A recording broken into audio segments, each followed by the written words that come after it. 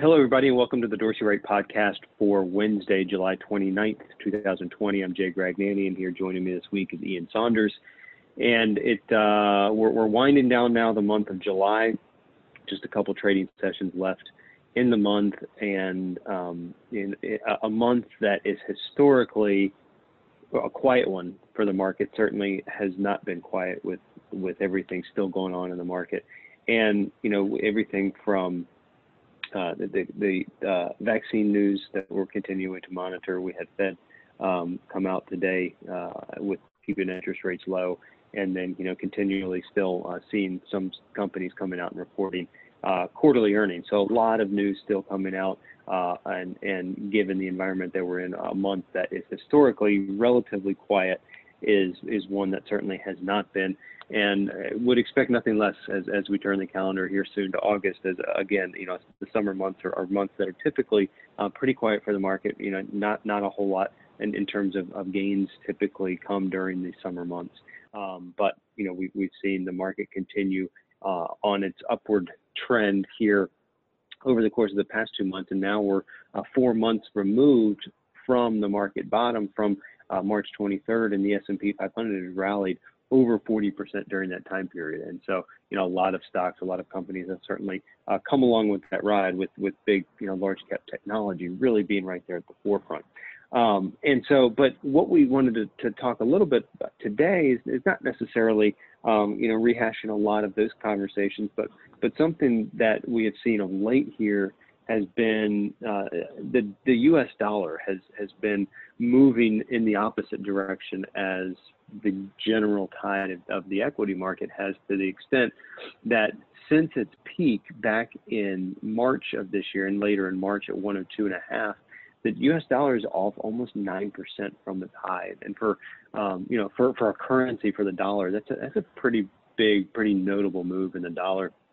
Moved into a negative trend back at $98 and has now fallen to the June 2018 low. And so not much, a move to 93 on the dollar would violate those lows, and really not much support to be seen on the chart until back in the lower 80s.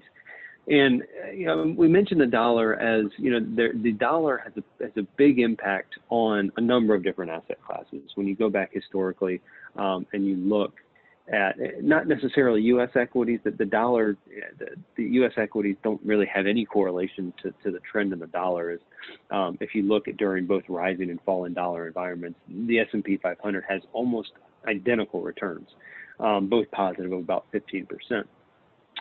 But there's some pretty big trends that are persistent underneath the surface during falling and rising dollar environments. And so if you look during falling dollar environments, so during environments where the dollar is weak, a couple of asset classes really that stand out are one, non-U.S. equities or international equities tend to perform much better when the dollar is weak. In both environments, the international equities tends to do well, or tends to have positive returns. But in a falling dollar environment, you tend to see a greater magnitude of performance during those falling dollar environments. So that's kind of the one big area.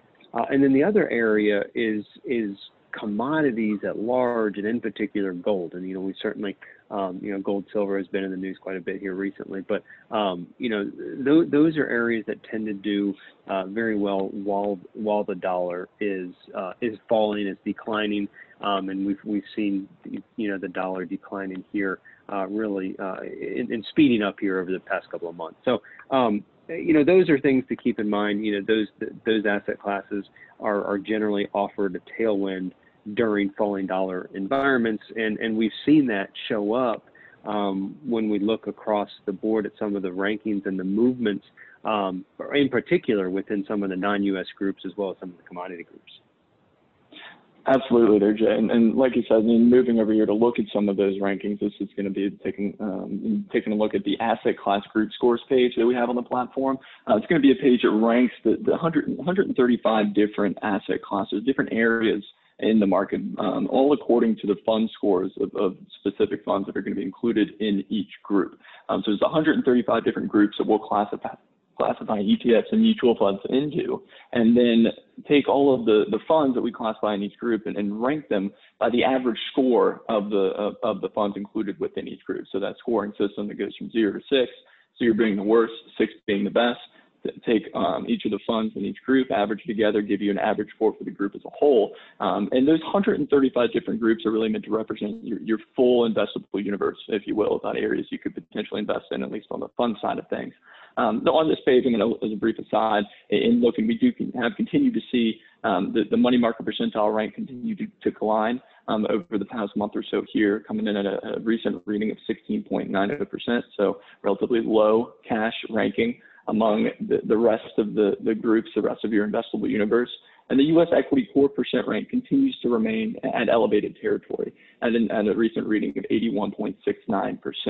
Now, that's certainly not as high as it had gotten to in this recent market rally, but it's definitely quite a bit off of the lows in the 50s where we saw it get down to with the market decline there in March. But as you mentioned there, with the declining U.S. dollar, there's definitely some specific areas that we've seen some notable recent improvement.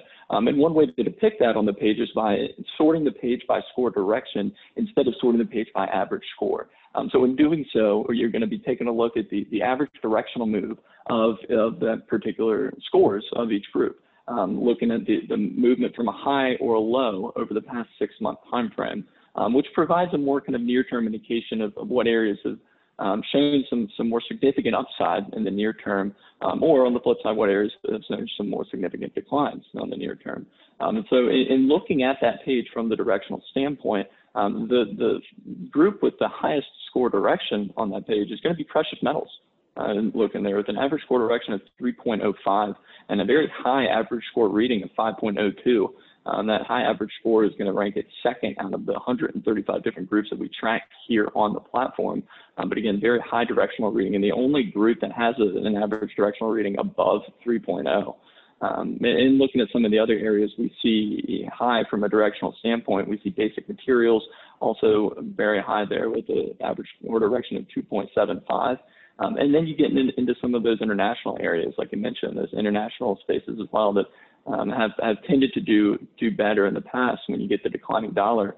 Emerging markets diversified. China has been one area really the leader from a technical strength perspective among international equities throughout this market rally that we've seen, continuing to score very high on an average score basis at 4.44 and a very high score direction as well at 2.36 there. But then perhaps some more surprising international areas as well, looking at Latin America, still scoring in low field position at a ranking of 123rd out of the 135 groups that we see, with an average score of 2.28, but a high score direction as well, 2.13, showing a very significant move off of a very low score. So even though it's still scoring in low territory, it was certainly scoring much lower during the market decline there that we saw. And we've seen many areas within the Latin America space pick up the pace a little bit here over the past several weeks especially. But notable improvement as well from India is another international country-specific group that has an average direction above 2.0 with a direction there of 2.05. Placing with an average score there of 2.89. So definitely seeing some of that carryover that you were talking about there, Jay, with the declining U.S. dollar going down to those lows from June of last year. Seeing some tailwind in some of these other rankings, especially from that directional standpoint, looking at that near-term pop in many of these groups that you would expect to be advancing a little bit with the declining dollar. That's right. Yeah, I mean, precious metals, it's big move in the score direction, and you look at something like GLD, which is an ETF on gold specifically, and that has been in a positive trend for a number of years now. But here recently, you've seen some big move higher in that, taking gold prices up to all-time highs, specifically GLD. Moving up to $184, and that is continuing to move higher today, up to 100, hitting ultimately 186 earlier today. And you see very similar picture to silver. Silver has recently has made some big moves here recently, after moving back into a positive trend around 16.5, has now moved into the low 20s. And so while these things are overbought on a near-term basis, gold and silver alike, there are certainly areas that have seen notable improvements from a relative strength perspective. And that goes too for some of the precious metals stocks. I mean, these two, so SLV and GLD, are both ETFs that are backed by the physical metal. So SLV is backed by physical silver, and GLD is backed by physical gold. So when you're buying those, you're actually buying the metals themselves. There's other ways to gain exposure to the precious metals sector, and that's through individual names. So gold miners or silver companies that are in the precious metals business. Individual names out there, certainly. Also ETFs like GDX, which is a gold miners ETF. Similar type of pictures that you're seeing on the gold and silver charts as well. Strong technical scores. Overall trends are positive and continuing to hit new highs into overbought territory. So things are overbought near term, longer term strength, and trends are certainly positive for the precious metal space. But, at large, commodities in general have seen a tremendous amount of improvement. Precious metal's been kind of at the forefront of some of that. But even with like crude oil specifically, and our chart CL / is the ticker symbol on our site, that has recently moved back into a positive trend at $42 a barrel after bottom, at one point back in May, the front month crude oil contracts actually turning negative at one point in time. And now here we are back at $42, crude back above $40 a barrel. Recently moved to 42 to put the trend back to being positive. So, across the board, the metals, the energy, crude oil is the largest commodity in a number of just broad-based commodity indexes, especially those that are production weighted. That's going to be the largest. So crude oil is certainly a very, very important piece of many broader-based commodity funds, ETFs that are out there, more index-based ones. So that is, certainly for crude oil investors, for commodity investors, a positive picture for crude oil is certainly something that sounds good or looks good on its chart. It might, but for you and I, it might not be good because that might mean higher gasoline prices. But I guess if we're not going anywhere, so we're not using a whole lot of gas these days, are you? Exactly. One of the benefits of quarantine, I guess, is that they'll have to pay quite as much attention to the gas hedging they might need to in the normal summer months, right? That's right. Well, yeah, I mean, this is, commodities are certainly one of those areas that we mentioned at the beginning that are benefited by a weak dollar. But, international, as we saw improvement, international is another one of those areas that's benefited by a weak dollar as well. Absolutely. And I mean, we've seen real specific improvement from the emerging market space, especially. I mean, China being that big bellwether that has led most of the international space and in the rally over the past few months here, playing a big part of that now, making up almost 40% of most of your broad emerging markets related funds. Taking a look at the broad emerging market fund, EEM, iShares Emerging Markets ETF, seeing 4 consecutive buy signals from EEM, going back up towards the multi-year highs that we saw there at 46 in January, climbing back up towards that, currently sitting at 44 on the chart, sitting in what looks to be more elevated positioning there, up on a little bit of a stem, but not necessarily what you consider to be heavily overbought there, at an average weekly overbought oversold reading 66%. And again, a lot of that is in seeing China lead the international space higher. But another place that we've seen some more recent improvement has been in Latin America, as we mentioned there, and looking at that score directional moves on the asset class group scores page. Latin America was the only group down in the red zone, down below the 2.5 score that we saw up towards the top end of that directional ranking. And then looking at one of the bigger spaces within Latin America, obviously being Brazil, taking a look at the iShares MSCI Brazil ETF, ticker EWZ, I see a very similar kind of picture from a scoring perspective here. Pretty low fund score relative to at least what we would consider favorable, with a current score of 2.19 for EWZ. But a very positive score direction, very strong score direction of 2.11, showing a very a lot of strength since it bottoming out there in March. We saw the fund move to a near-term low at 2050 in March of this year, and then had a little bit of back and forth movement before continuing largely higher. And then it's most recently given 2 consecutive buy signals, recently occurring at 3150. And with today's intraday action actually reversing back up into a column of X's, they currently sit there at the 3350 point.